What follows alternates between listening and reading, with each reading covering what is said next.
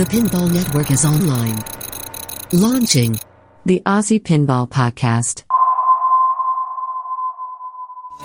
I'm gonna push it to the limit. Danger, danger, danger, danger. I jumped on a croc under the water. Hello, and welcome to this episode of the Aussie Pinball Podcast. I'm gonna push it to the limit.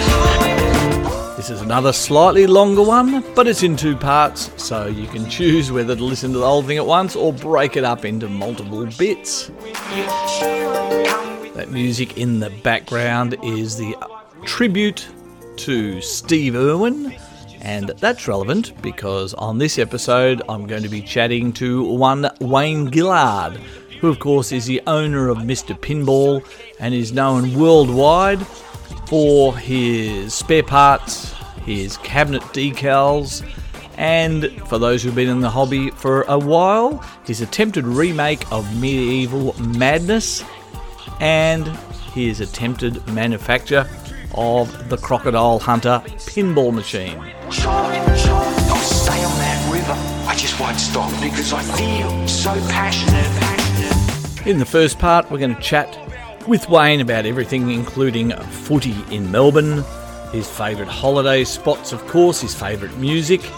We'll find out about what he thinks of the current pinball prices and why they keep escalating.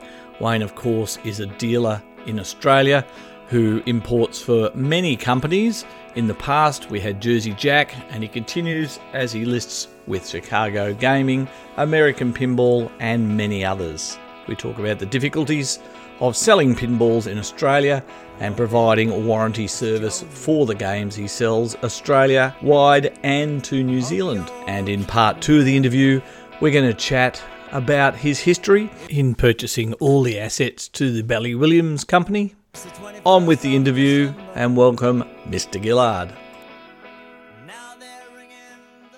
So we're joined by Wayne Gillard from Mr. Pinball way down in Melbourne, which according to Jesse is the best city in the world, and according to Michael is the second best city. Well, other than being the capital, the lockdown capital of the world for like 400 odd days, hopefully things are getting back to normal. But yeah, we've got obviously all the outdoor entertainment and all the major capital sporting activities and that happen down here in Melbourne, so it's a great place to live, but obviously the weather's not as good as up where you are. It is bucketing down here, so don't give us any credit. It's raining here too now.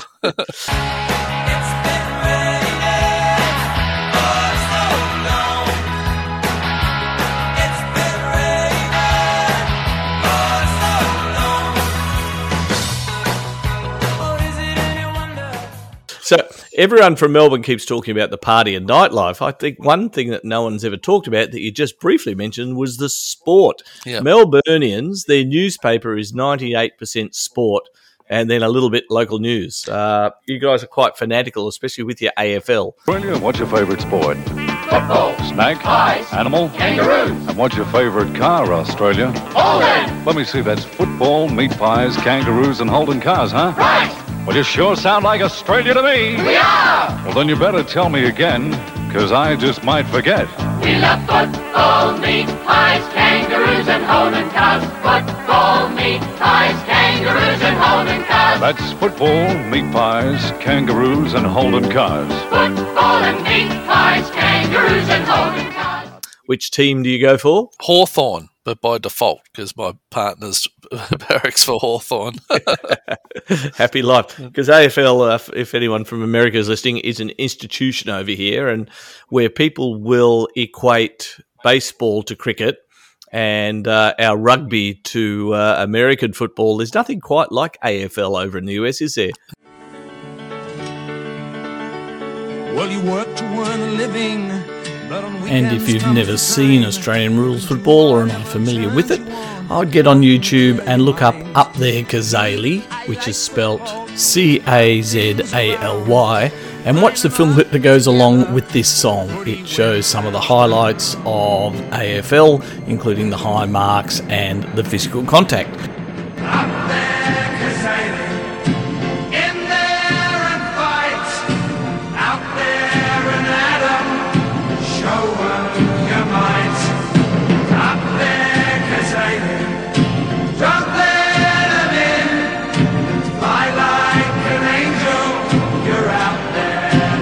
The other thing is everyone calls, like if you're in Sydney, you call your football, but it's not AFL, it's rugby league football.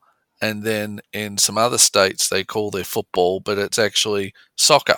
Yeah. So it's very confusing about what people go, oh, but what team do you barrack for in football?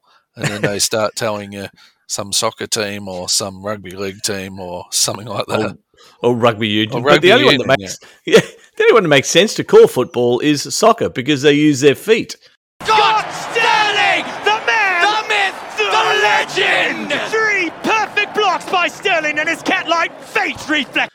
Everywhere else, it's mainly in their hands. That's it. Yeah, they just sort of, technically throw it around, and they don't kick it that often. But definitely a lot more exciting and a lot more scoring points in AFL than there is in soccer or rugby league. That's right. But a kick and giggle, as it's called up here. But anyway, more about Wayne. How long's Mr. Pinball been open? Look, I've been around since about 1987. So, yeah, quite a while been doing sort of pinballs. Started into pinballs when I was about 40 years ago. If you don't start making more sense, we're going to have to put you in a home. You already put me in a home. Then we'll put you in the crooked home. It's on 60 Minutes. No, where were we? So, quite a while ago. And what qualification did you bring in? Did you have any trade qualifications for repairs, etc.? Not so much pinball repairs. It was pretty much like everyone that you sort of learn as you go. I sort of had done electrical, wiring up houses and that sort of stuff as an electrician apprentice in the early days, but none of that really has much to do with pinball. What? A minute ago you said blue. Did I say blue? Rex, you said blue. Oh, I meant red. You sure? Look, Raj, we can do it your way if you like. My way, I don't have quiet. Raj. I'm cutting away. Snip. See? All done. Raj, grab the cat. Grab the cat. Get back! Take back! Did some basic electronic stuff, did some broadcast operators certificate stuff, which is more TV, radio station type of electrical stuff, a little bit of electrical engineering stuff, but pinballs are easy to fix. It's just you have to find the fault. Once you find the fault, they're actually pretty easy to fix. So I guess it's experience because you get the same fault that comes along on different machines. So you're sort of more experience, I think, in this industry rather than qualifications. I remember having a guy working for me who could probably build you a space shuttle, electrical engineer and aerospace engineer and all that, but you'd give him some basic Bally lamp board, which is pretty simple, and he'd take hours to try and get the thing working and couldn't understand why it wouldn't work, because a lot of like pinball was all live power and you're switching. The transistors are switching the coils on by ground, whereas a lot of people are used to turning positive on and off, not turning a ground on and off. Pinball design just shows the sensibility when they made it. I'm still stunned by electromechanical games, that what they can do with a simple on-off relay switch on the playboard is extraordinary. And then it continues on from there. But pinball's always been complicated in thought, but simple in execution, I find.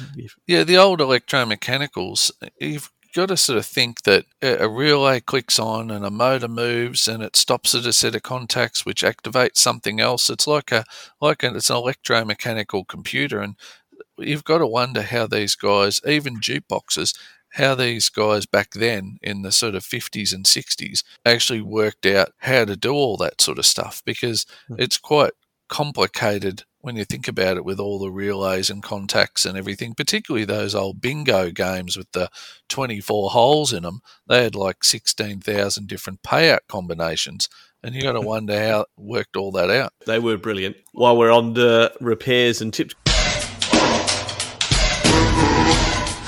give us your favourite words of wisdom as a pinball maintenance tip, either for new owners or for owners that have had their game but haven't really done their own maintenance. What's your tip for looking after machines? The main thing is keep the playfields clean.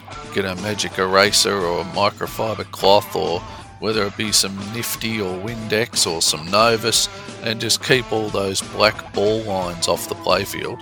and make sure the balls are clean, don't have any little pits in them or any rust spots or anything like that, because it acts like sandpaper and just chews the playfield apart. You can put some wax on it to give it a bit of protection. Much like your car, playfields are technically like an automotive clear coat. You treat your playfield pretty much like you treat your car. If you've got some sort of wax on it, it's going to stop a lot of marks and so on, and make it easier to clean. Make sure you change the rubbers on it, and the most important thing is fix things as things break, because what we see when we end up getting a phone call to fix the machine, we come out there and we're not just fixing one fault, we're fixing like 50 faults, because they all build up, and you've got your rubber band on there and you've got some screw put in there on a post. It just ends up being an expensive repair if you don't keep on top of it. So much like your car, you service it regularly so it's reliable for you, and the same with a pinball. You don't want to be changing rubbers and playing around on a Saturday night when a whole heap of friends and family are over. Good advice. If you had any absolute horror shows, return to the shop for a repair that could have been simple, but was made a much more difficult job. We get a lot of things like people, rather than somebody actually buy a part and fix the machine properly, they tend to have a look around their house and see what's around that they can use. Like we had a spoon that was screwed to the bottom of a plunger. Instead of the plunger having a little ball armature bit at the bottom, it had this spoon screwed to the bottom. So there is we do get some really weird stuff that I guess it worked, but it was the weirdest one we've seen. Michael was mentioning the old no blow fuses with the bolts in the fuse holders and the cigarette foil wrapped around a blown fuse. Yeah, we get that all the time. People don't even now. Even now, you've got old games, and so what happens with the older games is the wiring starts to sort of break down, and the copper wires start to turn black just from age and amperage, basically. And then they build up a lot of resistance, so they draw more current. That's why people sort of say on those 90s Bally Williams games, they say, all those IEC, pushed the wire in from the back connectors, they're all crap and all that. Why'd they use them and so on? It's not so much that. I've got games here that have the original GI connectors on them with no burn in them or anything. It just, a lot of people are putting the wrong globes in them. Like they go down to the local electrical shop or go to the local service station and they buy a globe that looks like a 44 globe. Instead of it being 250 milliamps, it's like 3 watts. So they put those in their games, and then what happens is each circuit's designed to carry a certain amount of amperage. So if there's eight strings and 250 milliamps, it might be like 4 amps, for example, and people are putting 3 watt globes in there, and then they're overdrawing the current, and that's what's burning out all of the connectors. So a lot of wrong globes, a lot of old wiring, certainly. The game's they're never designed to last this long. I mean, the reliability pretty much put most pinball manufacturers out of business, because even recently, I've seen mid-90s games like Fishtails and Getaways and all those sorts of games all being played, being operated commercially. Games that are like 30 years old. Whereas they weren't buying new games to replace them with, because the reliability of those old games was pretty good, pretty well engineered back then. Tell me, what's your favourite Aussie music? Probably John Farnham, I would say, which a lot of people overseas probably don't know that name. So get onto YouTube and Google John Farnham.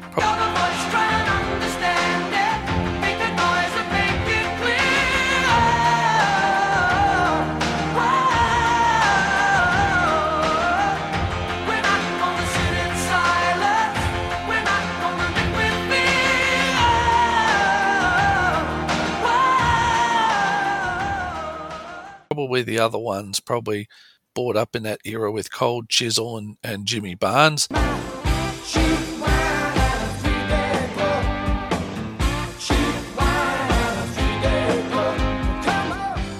Listen a lot to John Farnham stuff, yeah. Farnsy. So are we talking about Sadie the Cleaning Lady days, or are we talking about Whispering Jack? All sort of later stuff, more Whispering Jack sort of stuff. Ah, Sadie, the Cleaning Lady.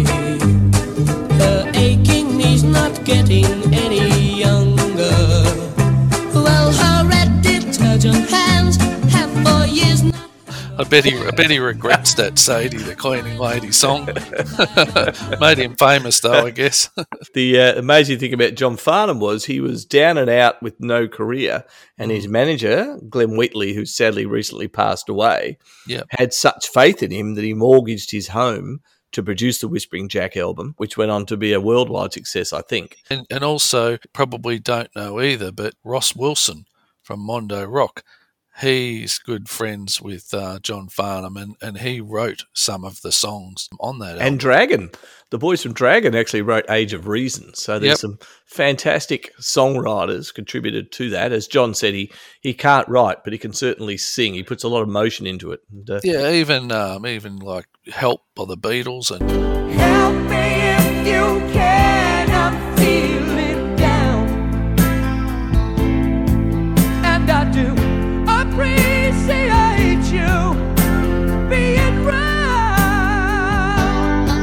Oh, help me get my feet. That's the thing, if you see him live, if you look up anything live, certainly, he can fill stadiums over and over again. And he was our King of Pop in the days when we had King of Pop. Exactly, yes he was, for sure. So, and tell me, where's your favourite Aussie holiday spot, apart from on your couch in Melbourne? I like Hamilton Island, but I've got a beach house down at Apollo Bay in Victoria. So it's far enough away where we don't get that many people down there for weekends. It's about 3 hours drive to get down there. It's starting to get a bit populated now because during COVID, everyone was moving into regional and coastal towns to get away from lockdown and all that sort of thing. Mm. And Hamilton Island, of course, up in the beautiful Whitsundays of Queensland. It's a whole string of islands on the way to the Barrier Reef. But, we've been to Hamilton a few times. You drive your golf carts around everywhere to get from one place to another. Because it's pretty steep. Some of the roads are steep, and it's sort of like it might only be a short walk if it was flat. But if you're having to sort of walk back to your hotel from the harbour, it's quite an incline, that's for sure. So you need your little golf cart. And for the golfers, there's a wonderful golf course on the island next door called Dent Island. And they suggest that you take at least a dozen balls with you, because if any of your golf shots are off the fairway, they're basically off the cliff and into the ocean. So it's a challenging golf course. Absolutely. Nice and warm, humid, and that sort of thing. I guess it's it's like going to your Phuket or your Singapore type of places. Bali at home. Probably more expensive though, going to Hamilton Island than those places. And the airport runway is very short, so you come in your big plane and you land, and then the brakes get slammed on straight away as you head for the cliff, and then they get to the end and they have to turn around and come back. So it's quite a short runway. Roger. Huh? Request vector. Over. What? Flight 209er, clear for vector 324. We have clearance, Clarence. Roger, Roger. What's our vector, Victor? Tower radio clearance, over. That's Clarence, over. Over. Roger. Huh? And give me your tip for an Aussie movie that people should watch. I guess you can't beat, Pricilla, Queen of the Desert, as a classic Aussie movie, or The Castle actually comes to mind. Everybody has chosen The Castle, but I love Pricilla. I saw that movie and just thought it was fantastic, as much as a scenery-based piece to show the parts of Australia that you don't normally see, as much as the music and costuming. Absolutely extraordinary. Exactly. This is the story of three hard-working guys. We dress up in women's clothes and parade around mouthing the words to other people's songs. That, my darling, is my most treasured possession in the whole wide world. But what is it? Well, a few years ago, I went on a pilgrimage backstage to an ABBA concert, hoping to grab an audience with Her Royal Highness Agnetha. Well, when I saw her ducking into the ladies' loo, naturally I followed her in. And after she'd finished her business, I ducked into the cubicle only to find she'd left me a little gift sitting in the toilet bowl. What are you telling me? This is an ABBA turd? Yeah, and that's more an international movie. Where the Castle, I guess, was more, a classic Australian movie.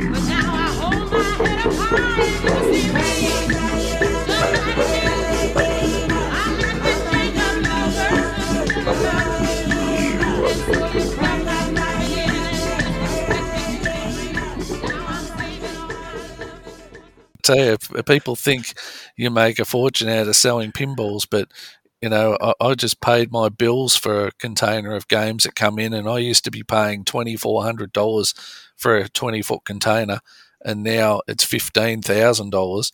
And then on top of that, I've got a nice bill for $5,000 where there's nothing's connected properly overseas, meaning from when the container gets picked up for it to go on the train to the dock, for example, it gets picked up and it goes to the train, but there's no train, or the boat's not sailing for another 2 weeks because it's been delayed, and then they charge you a couple of $100 a day for 42 days for the container sitting on the dock or sitting at a holding yard, and there's not a damn thing we can do about it. And also what's been happening lately is US Customs have been picking containers at random for unpack inspections on export, which I've never come across before.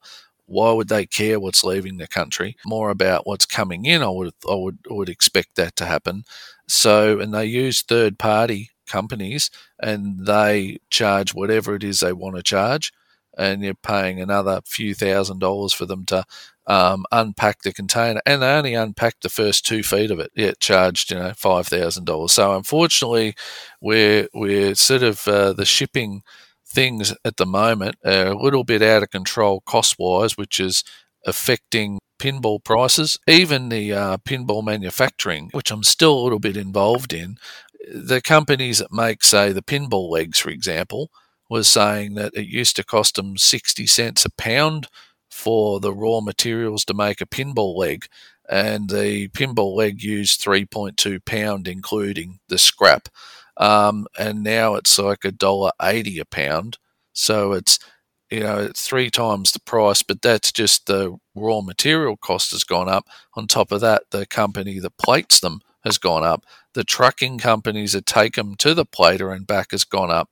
Everything's gone up. So the cost of building these games now has gone up by about 30% minimum to manufacture. And the staff, they used to have staff over in, we're talking about the US, which, you have a lot of unskilled labour or hiring different nationalities over there that necessarily on award wage list, where they used to be hiring for around the $9 to $12 an hour and getting plenty of people working for that.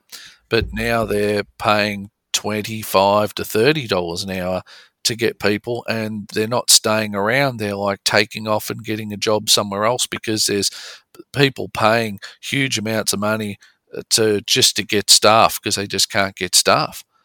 So all that's having an effect on everything. Pinball legs I've been waiting since July last year to get, and they've only just arrived now. And I'm not sure where it's going to head. Hopefully things might start to settle down in the next few months or so, but as you know, inflation in Australia has gone up by 5.1% in the past few months, which basically means your current wage that you get, it's costing you 5% more per week for everything you're buying. You've always been a distributor for Bally Williams with your history. You took on Jersey Jack for quite a while. Now you're with Chicago Gaming and American Pinball.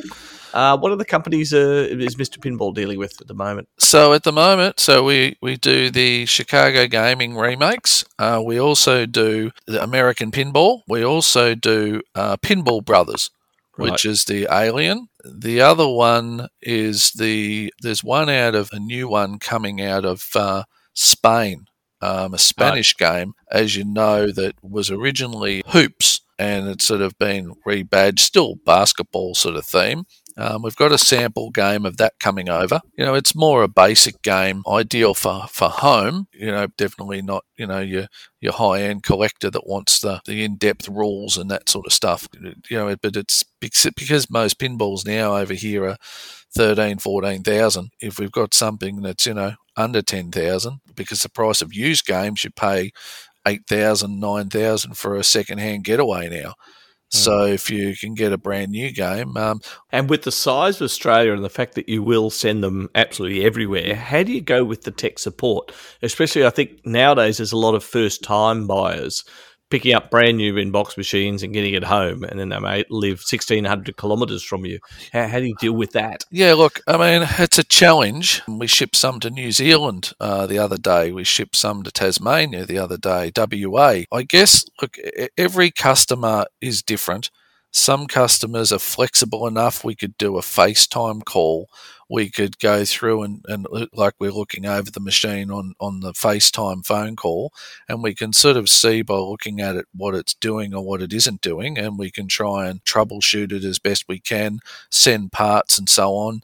As you know, in Australia, I'm not sure how it works around the rest of the world, but it's classed as a commercial coin-operated product, which I know we have what they call Australian consumer laws and that sort of stuff, which some people say, well, you know, it's a consumer product, I'm using it for consumer use, in which case it should be protected under consumer law, which before COVID, that was getting to be a little bit of a problem where people would say, well, you know, my pinball I've bought 9 months ago is broken down. The warranty doesn't include on-site service or any of that sort of thing. So we'd tended to do with people who were new to pinball was offer them what we called an extended warranty, which I guess is a little bit like what Jersey Jack used to do. Jack, when he had pinball sales or was running pinball sales at the time, where he had some gold delivery service or some sort of thing where you paid an extra amount of money and that gave you in-home service. So we'd get a tech to come out and fix your machine within that, like gap cover, like over here where you go to the doctor and you got to pay the difference between what the government gives the doctor and what the doctor charges. We were doing that for a little while. Sometimes we just have to send someone out to fix it. Sometimes we'll get the machine picked up and we'll bring it back, or we'll send them a part. But definitely is a challenge, pinball machines, when you're selling them, you know, interstate. But luckily it's sort of minimal, and you sort of have to put whatever fires out you can put out at the time. It's not widespread, so we might find someone gets a new machine and maybe there's a wire unplugged or something like that. Most of them are fairly simple fixes. I guess if anything's catastrophic, then we would get the machine picked up and bring it back and probably swap it over or refund the customer and so on. But regardless of how experienced you are with pinball, newbie or otherwise, it all boils down to the customer's expectations and how they deal with an issue. If you can get along with the customer okay and they're prepared to open the machine up and look at things and fix things, then that's great. But you do get some people who say, I'm not taking the glass off to unstick a ball. You know, the ball shouldn't have sat up on top of a plastic, and you know, I don't feel comfortable opening up the machine. Is that for real? Yeah. So you do get people who do that. You get plenty of people who ring you 3 and 4 years later and say, I bought this pinball machine off you. I'm very disappointed. The machine's broken down. It shouldn't have broken down this soon. And that's when, I ask them how long they had it for. And they had it a few years. And I go, well, I'm surprised I haven't heard from you by now because pinball machines, as you know, usually don't last 4 years before you've got to do something to them, whether it be a rubber or plastic brakes or a target or something, because the ball's flying around hitting stuff at 100 kilometres an hour. I don't think I've ever seen a pinball or played a pinball that's actually been perfect, whether it be new or otherwise. There's always something that just me playing it, I notice and go, I need to adjust that, or that pop bumper's too strong or too weak, or the ball's getting stuck here or there. So there's always something you've got to do, because they're hand-built, over 3,000 parts, and a major fault to a customer really is a minor fault for us to fix. Playing a game, what's the game you really want to play that you haven't yet? Probably Pinball Circus, to be honest. I've only seen it, on video. I've got the engineering drawings for it here, and, like all the rules and the code and everything for what was in it. And yeah, interesting having like a 3D multi-level pinball. I'd really like to play that game. It sounds like you need a trip to Vegas to the Pinball Hall of Fame, where it's located. Yeah. Well, that's because I think there's only 2 of them. One's there, and the guy who used to manage or run Bally Williams, one of the directors, I think, has the other one. So I think there's really only two around. Yeah, and we still do manufacturing here. People don't realise that, but we're still actively involved in producing new parts and replacement parts. People just, we're sort of off the radar a bit. There's still lots and lots of parts that we get remade that are no longer available anymore that turn up on our website. So, we're involved, just not so much, in manufacturing games, because in Australia it's just too hard. Just, it's just expensive and too hard. And that's the end of part 1 of this episode. A quick ad break, and then we'll get into the nitty-gritty details of pinball commerce, manufacturing, and the wheeling and dealing that goes into making remakes and pinball games in general. Hope you can stick around. America, you look like you need a holiday. A fair dinkum holiday. In the land of wonder. The land down under. Now, there's a few things I've got to warn you about. Firstly, you're going to get wet. Because the place is surrounded by water. Oh, and you're going to have to learn to say good day. Because every day's a good day in Australia. G'day, Paul. G'day, love. Of course, you'll have to get used to some of the local customs, like getting a suntan in the restaurant, playing football without a helmet, and calling everyone mate. Thanks, mate. She's right, mate. Apart from that, no worries. You'll have the time of your life in Australia. Of course, we talk the same language. Although you lot do have a funny accent. Come on, come and say g'day. I'll slip an extra shrimp on the barbie for you. Come and say g'day. Wayne, you managed to score the rights to all the Williams gear once they went broken. When was that, 1999? No, we secured the rights, the perpetual rights, and exclusive for pinball manufacturing and replacement parts in 2005. Illinois Pinball had an exclusive license to sell and remanufacture pinball parts for 5 years, and then non-exclusive after that, which meant that Williams could then have other people or offer licenses to other people to sell replacement parts as well. So, but what we did is we secured the perpetual rights exclusive for, so they couldn't issue any more licenses to anybody else for parts other than the existing license that Illinois Pinball had, and Illinois Pinball never had any license or rights to manufacture games in any way, shape or form. So we secured the rights to that, so we could make new games under the Bally trademark, and we could make Williams games under a generic trademark, as in no Williams trademark, because Williams was still using their trademarks in the gaming industry and they didn't want to confuse the market. And much like any other trademarks on a pinball, it's classed as third party. So let's say Indiana Jones, for example, well, that is a third party license. So Williams considered their Williams trademark as a third party license. So we could remake the game, but we couldn't put Williams on any previously made Williams game or any new game and put Williams on it, but we could put Bally on it because Bally was actually owned by Caesars Entertainment that owns the casinos, and Bally license out their trademarks for shoes and Bally Fitness and a whole heap of other things, and they technically licensed the Bally trademark to Williams back when they took over Bally Pinball back in 1987. So Illinois Pinball, do you know who was involved in obtaining that? Was it an existing company or was it a third-party interest? In regards to Illinois Pinball, for the first 5 years.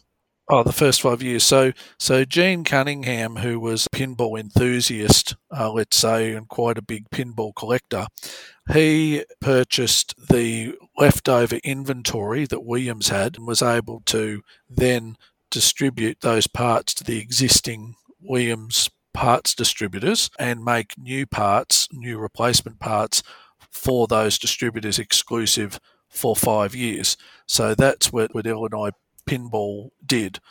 But Gene wasn't very tech savvy or anything like that. They didn't really have a website or anything. Plus, they moved all the parts into a building that was way too small for the purpose. So everything was just stacked on top of each other. They couldn't find anything. They didn't know what half the stuff was. And you had to sit on the phone at 3 o'clock in the morning from Australia trying to place an order. Wow. And at what point was he interested in doing the Big Bang Bar remake? Was that during that 5 years?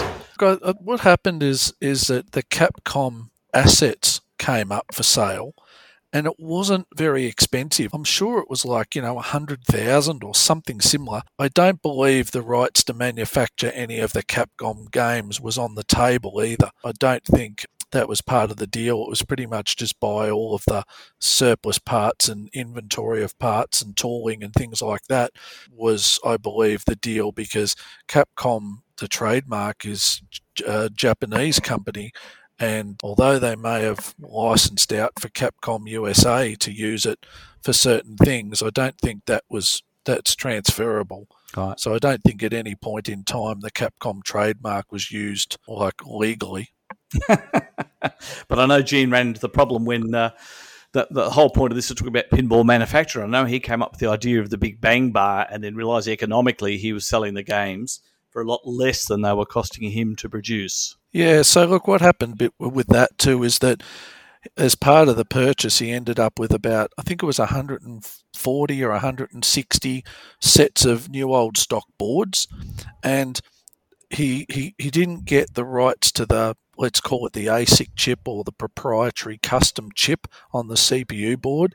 So therefore he could only make, the number of boards that he had, that's all he could ever make in those games. So he was buying some second-hand games at one point and pulling them apart just to get the boards to be able to make a few more Big Bang bars. But so he thought that because he had all those parts, that he'd have enough parts to build the games, but soon realised that the cost of building the games far exceeded what he thought. And then what he did was he borrowed money against his properties, because he had a lot of, let's call it politely, low-income properties that he rented out to people, and he borrowed money against those to be able to finish off the building these Big Bang bars, because he went into debt for hundreds of thousands of dollars to do it.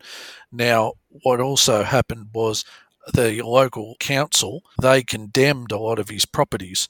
So they, because they weren't fit for people to live in, a lot of them, so therefore they took back those properties and bulldozed them and so on. So he owed money on properties technically, because he didn't fix them up for them to stay within code. So he lost a lot of those properties, plus there was a bit of a recession and unemployment and so on. So the banks ended up foreclosing on most of his property, and that's sort of why he went into bankruptcy twice at one point, and then the second time round. So he sold off some assets and things to do with Illinois Pinball the first time around to get some money in, and then the second time was when he went bankrupt. The company went bankrupt, and also personally he went bankrupt as well. Pinball and property, both tough. Then Matt Cristiano purchased Illinois Pinball from the trustees, I think it is, in the US, and then technically acquired Illinois Pinball.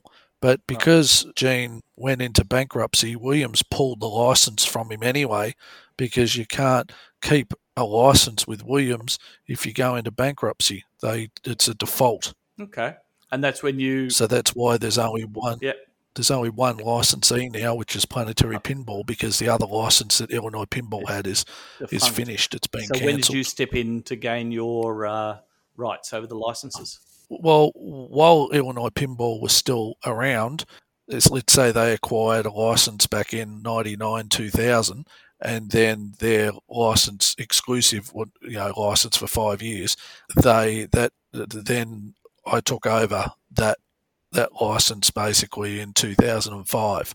Okay. So when theirs became non-exclusive, they could still make parts and they could still do what they were doing as far as parts replacement goes, but they didn't have it exclusive anymore. All right, and that's when you took up the mantle of manufacture. You dabble into the manufacturing of pinball. So you were a hobbyist before that, or what was your background in making you want to take this up?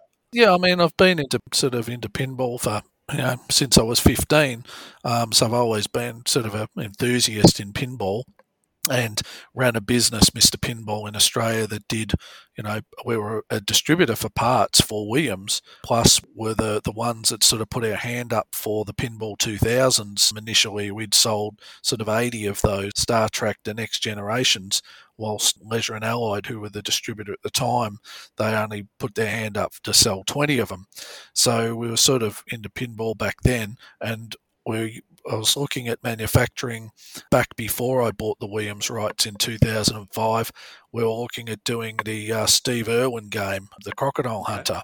So we were working on development on that, but that was like from scratch, not knowing anything about the kinetics of pinball or how, a ramp should run or how shots go and all those sorts of things. So, we just designed a game basically from scratch. And then when we acquired the rights from Williams, we then took the Williams pinball design library, which basically is on a computer programs, but they have all the information as far as you can drop and drag all the assemblies from this software onto a blank playfield and move it around and do all those sorts of things and set it up. And you can also see all the previous designs that haven't even been made, that never made it to a game, and get an idea as to why a ramp goes in this place and why the slots aren't in the middle, because the ball hugs the curve, so the slots are further to the left, so the ball rolls over the lane switches and all of that sort of thing. So we redesigned the Croc Hunter game based on all the Bally Williams intellectual property. Would that be designed by that whole layout by engineers or game designers, do you think? I mean, were the names associated with that software? It was just like AutoCAD, right? But they had what they called the Pinball Design Library, which basically meant that each part of a pinball was drawn up in AutoCAD, and every part had a different layer or a different colour addressed to it. So therefore, you could drag a pop bumper assembly over onto the playfield and have that to scale, have that entire assembly sitting there, and you could place it where it goes. And that way you could lift it up and see underneath whether or not it was going to interfere with any other mechanisms that you were putting in there and that sort of thing. So I think it was just, put together over years of time of designing all the parts and putting them into AutoCAD. Towards the end, they were using SolidWorks, which was a similar thing, but a 3D version of that. So you end up with the Steve Irwin Crocodile Hunter game. So you're heading towards the manufacturing side.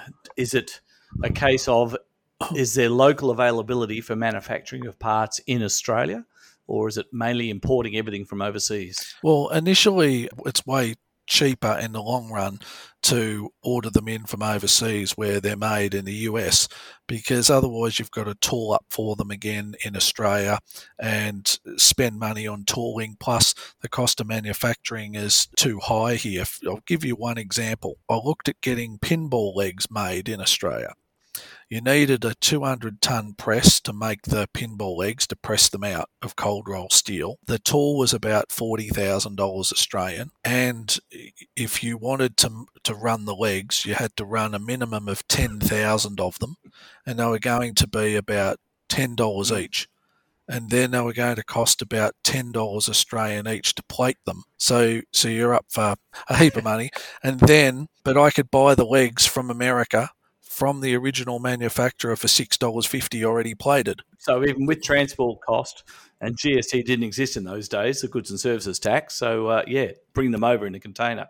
Quite right. Cheaper to have them made in the US, because up until recently, I think average or minimum hourly wage was like $9 an hour, or I think it's gone up to $14 an hour in America now. But most of the places over here, if you're getting something made, they're charging you, they're paying their staff probably $40, $50 an hour, and then charging you $80 to $100 an hour. So it's just a lot more expensive, right. And that's on a lot of products. To build one pinball machine, I won't say it's easy, but it's not as difficult, because if you need one coin door, you can pick it up from some pinball supplier. If you need some balls for the machine or things like that, that to build one game out of existing parts or parts that are readily available, to prototype a game, it's not as difficult. But when you are going to build 500 games or 1,000 games, you can't be buying the parts at retail prices from resellers. You need to go to the source that makes them. Otherwise, it's like building a car out of spare parts from the spare parts department in your local dealership. It probably cost you $1 million to build a new Commodore in spare parts, as against buying the car already built for 30 or 40,000. Yeah, so we've got a beautifully designed Crocodile Hunter game.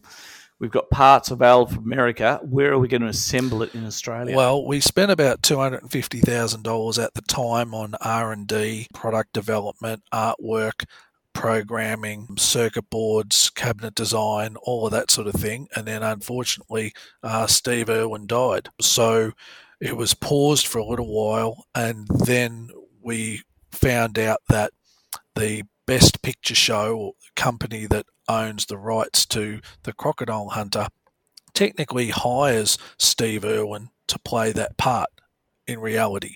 So they own the rights to the Crocodile Hunter and just use Steve Irwin to be the Crocodile Hunter or the face of that.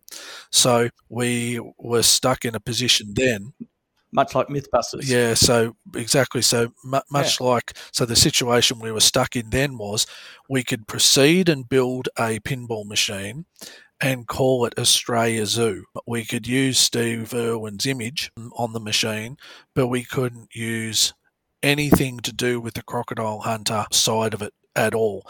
Even Australia Zoo has permission from this Best Picture Show company to use the Crocodile Hunter trademark and images at Australia Zoo. So it's all, and there's other third parties like Animal Planet, Discovery Channel, all these other things as well that are all involved in that whole franchise situation. Or we could build it was suggested to us that we could change the pinball machine entirely, and I think the proposal to us at the time was Bindi Jungle Girl was what we were advised that we could do. You met with silence here. Okay. Yeah. So that was the problem. So the other thing that happened too was we paid a licensing fee to a company which is a third party that licenses out, and they went broke too. So they went broke with everybody's money that paid them for licensing for not just Croc Hunter but Disney and everything else that went with it too. So you end up with so the Crocodile Hunter people, license holders, they didn't even end up with any money for it. yet we paid money out.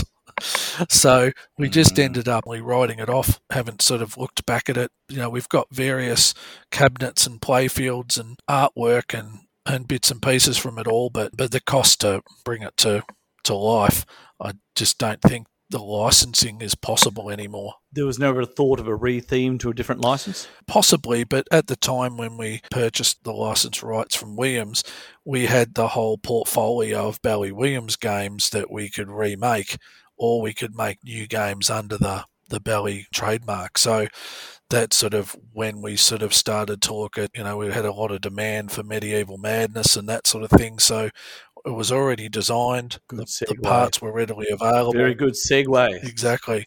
So what happened there? Well, I mean, basically, quite a few things happened. First of all, we had to work out how many games we were going to build, and the number of games that we needed was about 1,000. So we had to get enough orders to build 1,000 games, because the cost to buy 1,000 ball shooter rods or 1,000 pop bumper assemblies or whatever the case might be, if you're only building 500 games, it's pretty much the same cost. You're virtually you pay for 500, you get 1,000. So you get a 500 for free almost, because it's just the way they price it is most parts they price on 1,000 quantity. So you can win where if there's 3 pop bumpers, well, your 1,000's easy. But if there's, you need 1,000 of one, like coin doors, for example, there's only one place in the world that made the Bally Williams coin doors, and that was Entropy in Taiwan. And they pretty much knew that if you wanted a Bally Williams coin door, whether it be as a replacement part or to put on a game, they will charge you a premium for it, and they increased their minimum order quantity to 1,500 doors. You know, if you didn't need 1,500 of them at one time, but you had to order them at one time.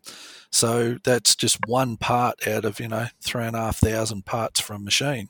So it just gives you an example of how difficult it is to obtain parts to build games in larger quantities. That's why Chicago Gaming now uses a HAP door rather than the Bally Williams door, because everyone was sort of held to ransom with these coin doors. All right. So were you surprised back in, I think it was it at Pinball Expo when they announced, Chicago Gaming announced the Medieval Madness remake, they got 1,000 orders within the first 24 hours. Did that happen when you announced it in Australia? And what year was that you announced it? I think it was about 2006, roughly. Times are different now than they were back then. There wasn't the social media sort of frenzy that sort of happens in regards to all that. Under my agreement with Planetary Pinball, when I transferred the license over to them, I still have rights to build Medieval Madnesses in my agreement with them, but it's just not, and we have built some, we've probably built 20, 30 of them over time, but no one could really tell the difference between what they were as a remake as against an original one, basically, because they played and ran the same. But it's just, everything became more difficult as time went on. For example, the ASIC chips that go on the CPU boards in the WPC, WPC-S and WPC-95, those ASICs are NLA, so they're no longer available. They're no longer able to be made, but just due to RoHS and the lead restrictions and that sort of thing.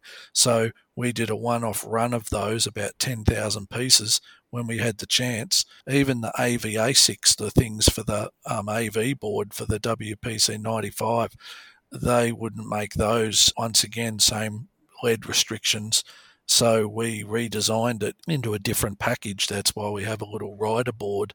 But all those things, that cost $50,000 at the time just to redesign that AV ASIC. So everything becomes harder and harder over time. So how many initial orders did you get? Well, originally we got 1,000. Now, this goes back some time. So originally we got over 1,000 orders, but then when it came time for people to pay the deposits, then those numbers dropped down to maybe 500 or 600. And then something happened in time in the US. I think there was a recession or something. A lot of people got unemployed. The Aussie dollar dropped to 55 cents or something at the time. And when people paid us, unlike any other pre-order model that anybody else has ever had, we set up a trust account to put that money into. So we didn't use anybody's money at all. It's just that we had it sitting there, and then we could have access to it once the game, was ready to ship. So what happened was we could only put that money into trust in Australian dollars, not in US dollars. So let's say somebody paid us $2,500 deposit in US dollars, then it got converted to Australian dollars, and let's say hypothetically that was $3,000 at the time, Australian. Then when the recession happened and the Aussie dollar dropped and some people wanted to cancel and wanted a refund, the money was there in trust, but unfortunately we get that $3,000 back in Australian dollars to then refund it back to the customer, and it's no longer 2,500 US. It might be closer to 2,000 US. So we had to make up that difference ourselves. So we were getting, let's say, $3,000 at the time, but then we were having to refund almost $4,000 of people, plus all the parts were going up in price because the Aussie dollar was so bad. The cost of producing this pinball machine was becoming more and more expensive, way more than what we were actually selling them for. So I would not be able to sleep at night. I can't just say, she'll be right, mate, and just build some games, and some people will get their games and other people won't get their games, and then, go broke or whatever the case might be or, do the wrong thing by people. It's just not something that I was prepared to do. So I sort of looked at the costs, the increasing costs, the number of orders that were declining, and the refunds at the higher refund amount that we had to give people back, and just sort of made a decision that if I can't make the game and I can't make money on making the game, then I'm better off pulling the pin on it and not making the game at that time. But I also wanted to make sure that people who did order a game had an alternative. So we had worked out at the time, this was right in the middle where we were still working on this game, where we transferred the rights over to Planetary Pinball. And once again, part of those contractual agreements were that Planetary Pinball would supply us with the number of games that we had orders for at a price, so that people could swap over from our remake to the Planetary Pinball Chicago Gaming remakes, so that nobody would be without a Medieval Madness if they ordered one. Good business sense and good ethical sense, as opposed to what's happened with some other startups. Well done. Would you ever go back to considering manufacturing a pinball? Secondhand games with beloved A-list titles are going for crazy prices, but can you make that sort of game nowadays in Australia and still make a profit on it, do you think? Look, the main reason that we sort of assigned the license to Planetary Pinball was that I had to make a decision. Did I want to leave Australia and move to America and live in America and set up the business in America because all the parts are made there, all the tooling's over there, all the designers and everything else is all over there? Or did I just want to hold on to the license and just plod along and just make replacement parts?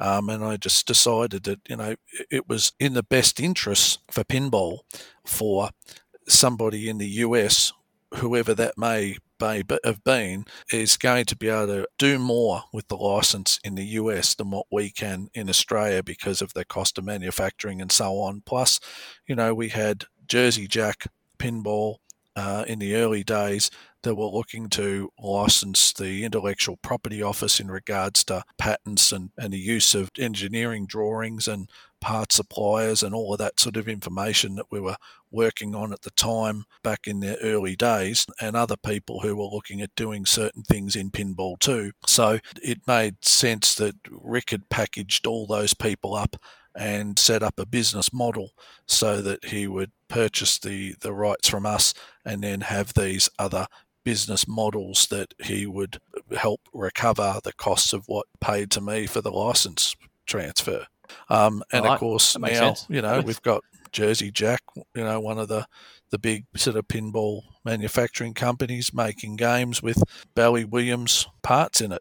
You've got Chicago Gaming doing the remakes of the Bally Williams games with mostly Bally Williams parts, and everything's in the US, and we sell the Chicago Gaming games over here. So we distribute for Planetary Pinball and in which case, Chicago Gaming. So I'm not making, I guess, probably might make more money per game than if I was making the games to begin with. Free plug.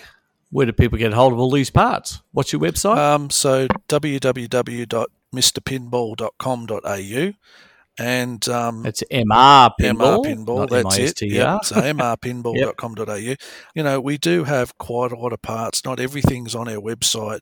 We still do a lot of behind the scenes stuff for and in relation to pinball. We do assist people in things that they're building and manufacturing, and we work very closely with Planetary Pinball as well in assisting them and vice versa. So it's all about getting parts out there and machines out there. We created all the next gen cabinet artwork, which is sold globally, and all the high end pinball restorers around the world use the next gen cabinet art, which basically is producing artwork the same as it looked from original on the same vinyl as Williams used, with the same raised texture and feel, and durability and UV protection. And the same with all the trans lights that we developed. There's more and more products that we develop all the time. We've just developed a new ball trough board for the WPC pinball machines where they used to get hot and all the resistors heated up all that sort of thing.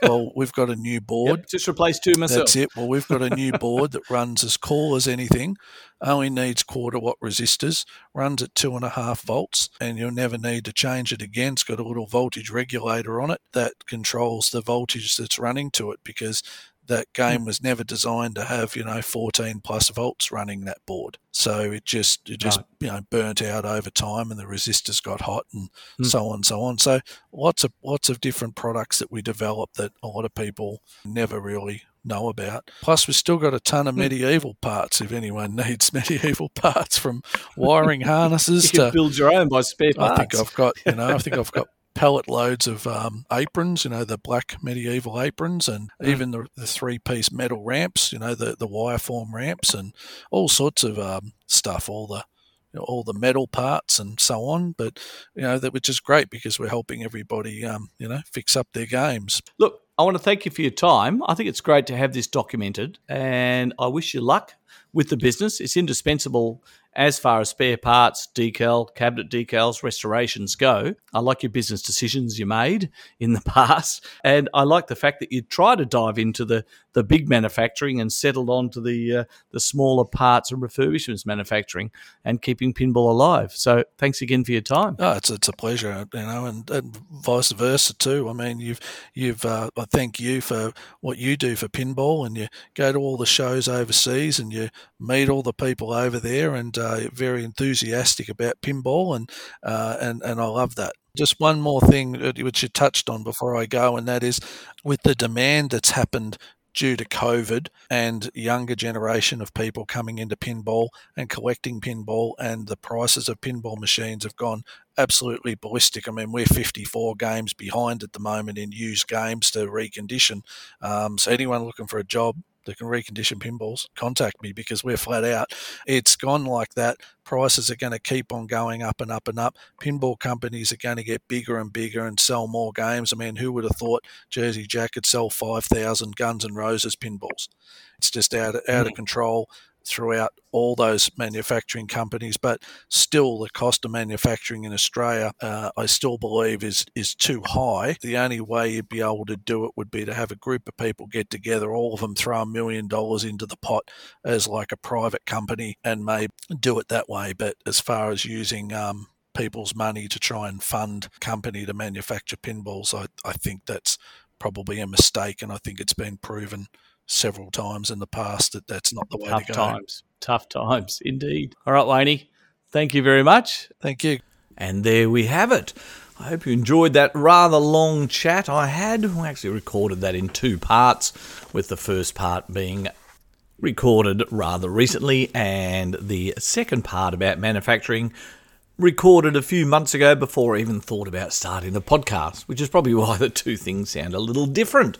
But I wanted an insight into the history of Wayne at Mr. Pinball, the history of the Crocodile Hunter game, and the Medieval Madness remake that was slated, plus find out what's happening with the company now. So again, any feedback, happy to hear from you. Aussie Pinball Podcast @gmail.com. And we'll leave you with another great Aussie music track, which I particularly enjoy. One of the best songs ever written about having a one-night stand. Originally released in 1985, charting in 1986, but re-released a couple of times and improving in its position on the charts each time. Hunters and collectors, throw your arms around me. Catch you next time. I will come for you at night time. I will raise you from your sleep.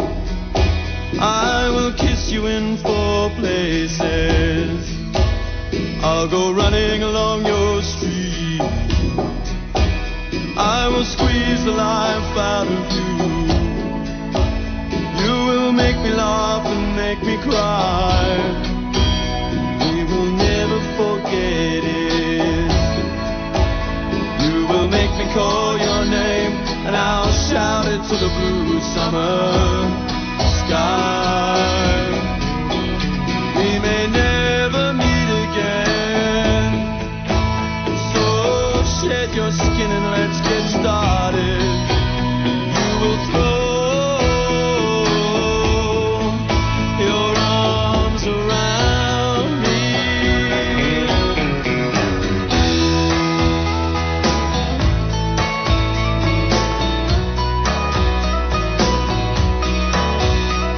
I dreamed of you at night time, and I watched you in your sleep. I met you in high places. I touched your head and touched your feet.